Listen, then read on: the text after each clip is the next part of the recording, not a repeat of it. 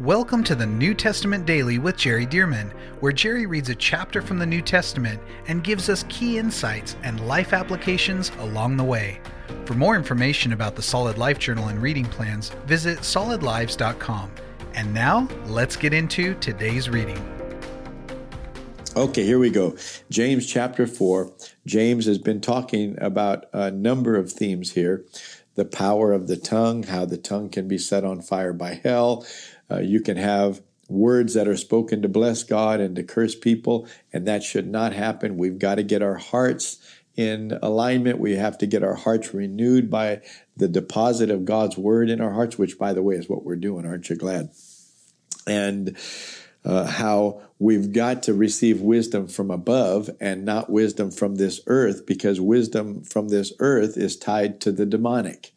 But wisdom that's from above is pure and gentle and gracious and willing to yield and such. And so that's where we're picking it up now in chapter 4. And here's what it says. James says, "Where do wars and fights come from among you? Do they not come from your desire for pleasure that war in your members?" Now watch this. He said, where do wars and fights come from among you? Now think about this. He's talking really to believers, Jewish believers, but he's saying, where are the wars and fights coming from? Well, we can really take this farther out, but let's just keep it with among us, say in a family or say in a church family. Where do wars and fights come from? Do they not come from your desires for pleasure that war in your members? You want certain things. You want certain things for yourself. Think about in a family. Hey, why did you eat that? That was mine. While it was in the refrigerator. Yeah, but that was mine. See, you wanted some more pleasure by having the leftovers and such, and you got angry at somebody else for taking it. And so where do the wars and fights come from? Inside of each of us, there is a war raging inside where I want this. I want to eat. I want to do what I want to do. I want to relax. I want things to be clean or whatever. And he's saying those desires cause the wars and fights, because I've got desires that center around me and you've got desires that center around you, and that's what causes conflict. So James says, where do wars and fights come from among you? Do they not come from your desires for pleasure that war in your members, talking about in your body, in your mind, in your physical body, your stomach that wants to be fed, etc.? Verse 2, you lust and do not have. In other words, you have this desire, these lusts, and do not have. You murder and covet and cannot obtain. Now, is he literally saying that people in the body of Christ are going around and murdering? He's saying, not necessarily, but he's saying some of the actions that you're taking are so careless about people that you would even make decisions that would end up with people dying. For example, say there's a food distribution and you exclude certain people because, well, you kind of don't like those people. Those people hurt your feelings or did something wrong to your family member in the past. And so you're not going to give them food, and say somebody even ends up dying because you're making this decision based on your flesh, based on your comfort, based on something that would bring pleasure to you. In other words, not helping those people. See, he's saying they have repercussions. They have ripple effects of how we act based on our own pleasures that happen inside of us, and desires and decisions that happen. So notice this. You murder and covet, you cannot obtain. You fight and war, yet you do not have because you do not ask. You ask and do not receive because you ask amiss, that you may spend it on your pleasures. So this is very interesting, because Jesus very clearly in Matthew 7, he said, Matthew 7 verse 7, ask and it will be given. Seek and you will find. Knock and it will be open. See, James is saying, look, your flesh does want things, but instead of warring and fighting, you should be asking God. You should be praying. Do you remember what Philippians 4:6 says? Be anxious, worried about nothing. But in everything by prayer and supplication with thanksgiving, let your request be made known to God. See, so we should, if we have these cravings or we have these things inside, sometimes you just need to tell your flesh no, because many cravings are not not acceptable. They're not right. They're wrong. They're sin. For example, if you're a married person and you have a liking or an attraction to somebody else, well, you just tell yourself, stop. No, your spouse is the person for you, period. That is your joy. That is your life. That is your privilege, your gift from God. And you just have to gear yourself to that and say, this is the right thing to do. And this is what I'm going to do. And you say no. But other things we desire, like say you desire a promotion on your job, or you desire an increase of finances so that you can get a home or an adequate home or a car that would not break down every other month. Well, those things are not wrong things to desire. However, you should bring those to the Lord instead of trying to figure out how to elbow somebody else out so that you can get what you need. And he said, you have not because you ask not. And then he turns around and says, you ask and do not receive because you ask amiss that you may spend it on your pleasures. In other words, sometimes we're asking God for things that are not right. You're asking God for things that are out of bounds. Instead of asking for things that are appropriate and right and the will of God for your life, you're asking for things that are evil. Amiss is also translated evil. Something that it's amiss and you're missing the mark. See, and so he said, you need to ask for the right things. Now, this brings us to an insight that John brings out in 1 John 5:14 and 15, where he says this. He says, and this is the confidence that we have in him, Jesus, that if we ask anything according to his will, he hears us. And if we know that he hears us, whatever we ask, we know that we have the petitions that we've asked of him. So John says, yeah, you need to ask, but you need to ask according to his will. Well, how do we know what the will of God is? Well, here's one big way we can know: God's word. God's word. God spoke in his word what his will is. So that's why we know adultery is not his will. Murder is not his will. Self-promotion is not his will. See, there's so many things, sins, they're not his will, but yet there are things that are his will. And if we'll ask according to his will, he hears us. And John says, if we know that he hears us, whatever we ask, we know that we have the petitions. James is coming right in alignment with that and saying it a little differently. James is saying, look, you have not because you ask not. You don't have because you're not asking. Ask God. God will help you. He said, and some of you ask, but you're not receiving it because you're not asking for the right things. You're asking for something that is for yourself, that's for your own pleasure, but in a way that is not for everybody to enjoy. Now, somebody says, am I not allowed to ask something for myself? No, but he's saying you're not allowed to ask something for yourself that is outside of the boundaries of God's will for your life. So this is why the more you learn from the Word of God, the more you learn what's appropriate and what's not appropriate. See? And so new believers, they don't know any better. And so they're asking for things they didn't even realize that's out of bounds.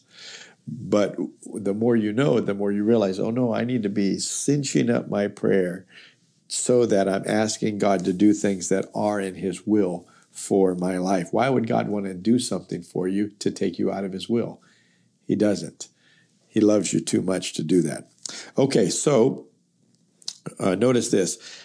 You ask and don't receive because you ask amiss that you may spend it on your pleasures. Adulterers and adulteresses, just to come out with that shows right there that many people are asking for things that are adultery. And they're hoping that God would accommodate that. He will not. He will absolutely not. Do you not know that friendship with the world is enmity with God? See, this is the way the world acts, but this is not the way that we should act in the body of Christ. Do you not know that friendship with the world is enmity with God? Whoever therefore wants to be a friend of the world makes himself an enemy of God. Well, I don't want that, and you shouldn't either. Or do you think, verse 5 goes on to say, that the scripture says in vain, the Spirit who dwells in us yearns jealously. See, if you're born again, the Holy Spirit's in you, and that Holy Spirit, the Holy Spirit in you, is yearning for you as a whole person to live out the will of God and to do right and righteously before the Lord. So the Spirit who dwells in us yearns jealously, but he gives more grace, and he's quoting from the Old Testament. He gives more grace. Therefore, he says, God resists the proud, but gives grace to the humble. God resists the proud, but gives grace to the humble. And this is going to be repeated in another place in, I believe Peter quotes this. But listen to this. God resists the proud, but gives grace to the humble. Therefore, submit to God, resist the devil, and he'll flee from you. I will come back to that. I want to sit on this for just a moment. God resists the proud, but gives grace to the humble. And I want you to catch something. It doesn't say that God ignores the proud. No, that's passive. This says God resists the proud. God actively resists pride. God actively resists pride. So when you begin to think, I got this, I'm going to do my thing, and you begin to walk in pride, then you need to know you're going to experience resistance, and you should expect that that resistance is coming directly from the Lord. God resists the proud, but notice this, but gives grace. What is grace? Undeserved favor, help, support to the humble. See, if you'll humble yourself, then God will give you support. But if you're prideful and you're acting like, I don't need to follow God's ways, I don't need to wait for God, I'm going to do my thing, well, God resists the proud, but he gives grace to the humble. Oh, Lord, may we be humble before you. May we not be prideful and arrogant. May we humble ourselves before you. So notice this, verse 7, therefore, because that's true, James says, therefore, submit to God. Submit to God. See, what is that? Humility. Submit. So, like a submarine, I'm coming under God and his will for my life. Therefore, submit to God. And then resist the devil, and he will flee from you. In other words, your prayers will be answered if you'll come under God's will, if you'll humble yourself under the Lord, submit to him, then you can resist the devil, and the devil will flee from you. Your authority in Jesus' name will work. The prayers will begin to work the right way because you're in alignment with God and not out here just thinking anything you quack, anything you say, just quoting scripture or whatever, and in Jesus' name it's going to come to pass, but you're not submitted under the will of God. But if you'll submit under his will, prayers will start coming to pass. These things are real, folks. These are not just words that you can just speak and they just work. No, you have to have the spiritual ducks in a row. But when you get it in a row, James is telling us, hey, when you get this in a row, the devil himself will flee from you when you submit to God. And then you speak the right words. And boy, even the devil will flee. Verse 8, draw near to God and he will draw near to you. Just that statement. Draw near to God, and he'll draw near to you. In other words, God wants to be close. He's waiting on you to come close to him. Draw near to God, and he will draw near to you. Cleanse your hands, you sinners, and purify your hearts, you double-minded. Notice, double-mindedness, what we hit in chapter 1 of James, is something that needs to be cleansed out of your heart. We need to be single-minded, under the will of God, speaking and believing God's word as truth. Cleanse your hands, you sinners. In other words, whatever you're actively doing wrong, clean that up. Stop it. Purify your hearts, whatever you're thinking that's wrong, incongruent with God's word. Clean that up. Lament and mourn, verse 9, and weep. Let your laughter be turned to mourning and your joy to gloom. Now, somebody might say, well, Paul told us to rejoice in the Lord always. Yeah, but when there's sin, when there is unconfessed, unrepentant sin in your life, then he said, you need to first stop and humble yourself before the Lord. And you need to weep and you need to mourn. You need to repent before God and let God know that you feel bad about that. Even if your emotions are not caught up with it, just hearing this, if there's some of this going on in your life, come before the Lord. We get done with this segment, kneel down before the Lord and repent and say, Lord, I'm sorry for that. I'm sorry, I'm not going to act cocky and arrogant and just laugh it off like it's no big deal, Lord. It's a big deal. I need to be right with you. I need my life to be right. I need my heart and my mind to be right with you. So it says, let your laughter be turned to mourning and your joy to gloom. Verse 10, humble yourselves in the sight of the Lord, and he will lift you up. Humble yourselves in the sight of the Lord, and what will he do? He will lift you up. See, don't lift yourself up. You humble yourself before the Lord. Let the Lord lift you up.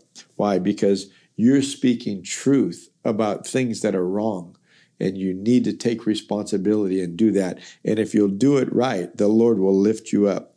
Verse 12.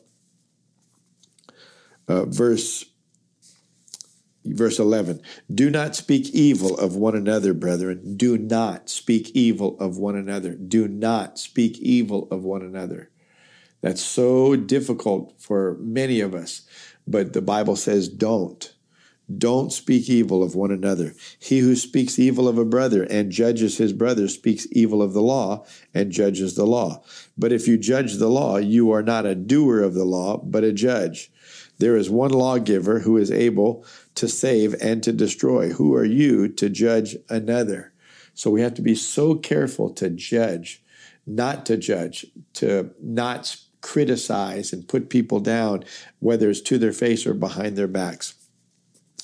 So he goes on to say in verse 13, come now, you who say today or tomorrow we will go to such and such a city, spend a year there, buy and sell and make a profit, whereas you do not know what will happen tomorrow.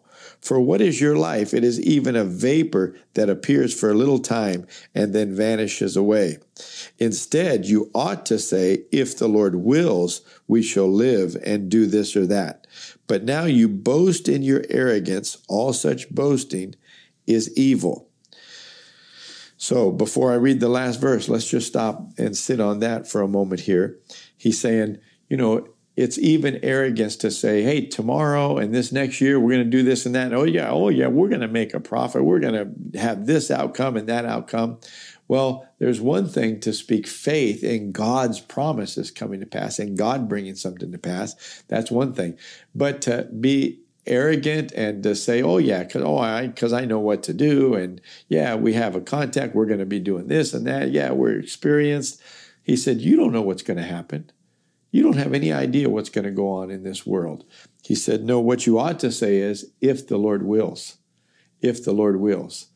And so you're letting people know, hey, God ultimately is in charge. And if the Lord wills, we will do that.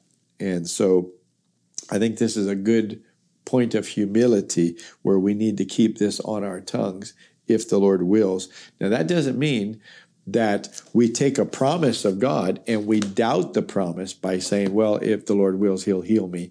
That'd be like saying, well, I've confessed Jesus as Lord and I'm walking and following his word, and if the Lord wills, he'll save me. No, we shouldn't say if the Lord wills, because he promised it.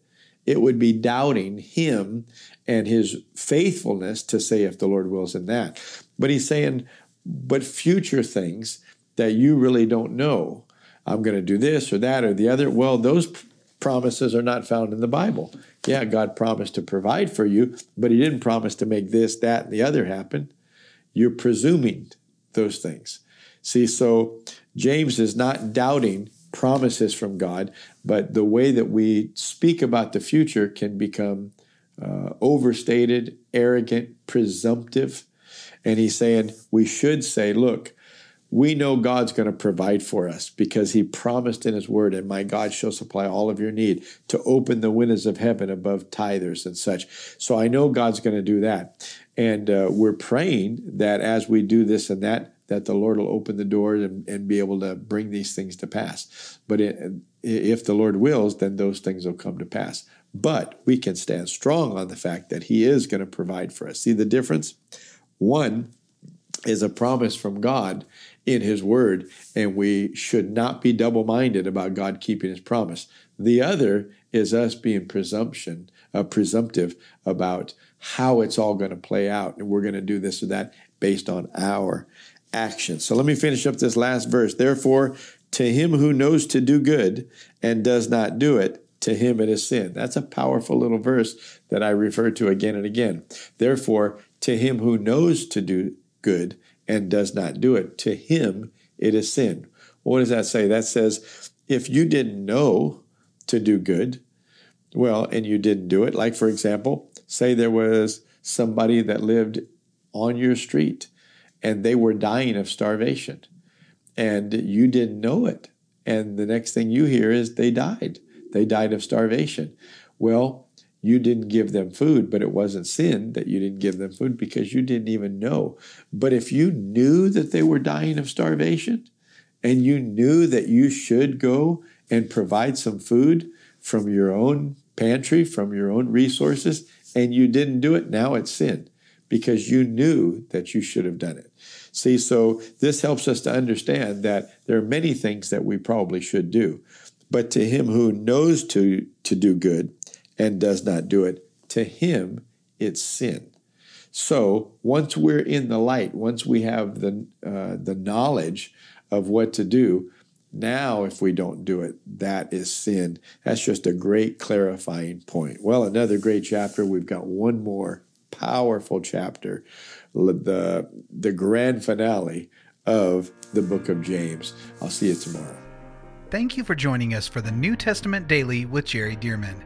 And thank you to those of you who have partnered with Solid Lives to help get this daily podcast and other resources like it to thousands of people around the world. If you would like to partner with Solid Lives, visit solidlives.com/give. To find out more about the ministry of Solid Lives, how you can be a part of this church planting and disciple-making movement, or for more great teachings and resources by Jerry, visit solidlives.com. We also want to invite you to check out Jerry's other podcast called The Jerry Dearman Podcast. Here, Jerry shares with us at least weekly from God's Word, challenging us and equipping us to fulfill the amazing plan that God has for our lives. You can find links to this podcast as well as Jerry's YouTube channel online at solidlives.com. Thank you again so much for joining us, and we'll see you right here tomorrow as we jump into the New Testament Daily with Jerry Dearman.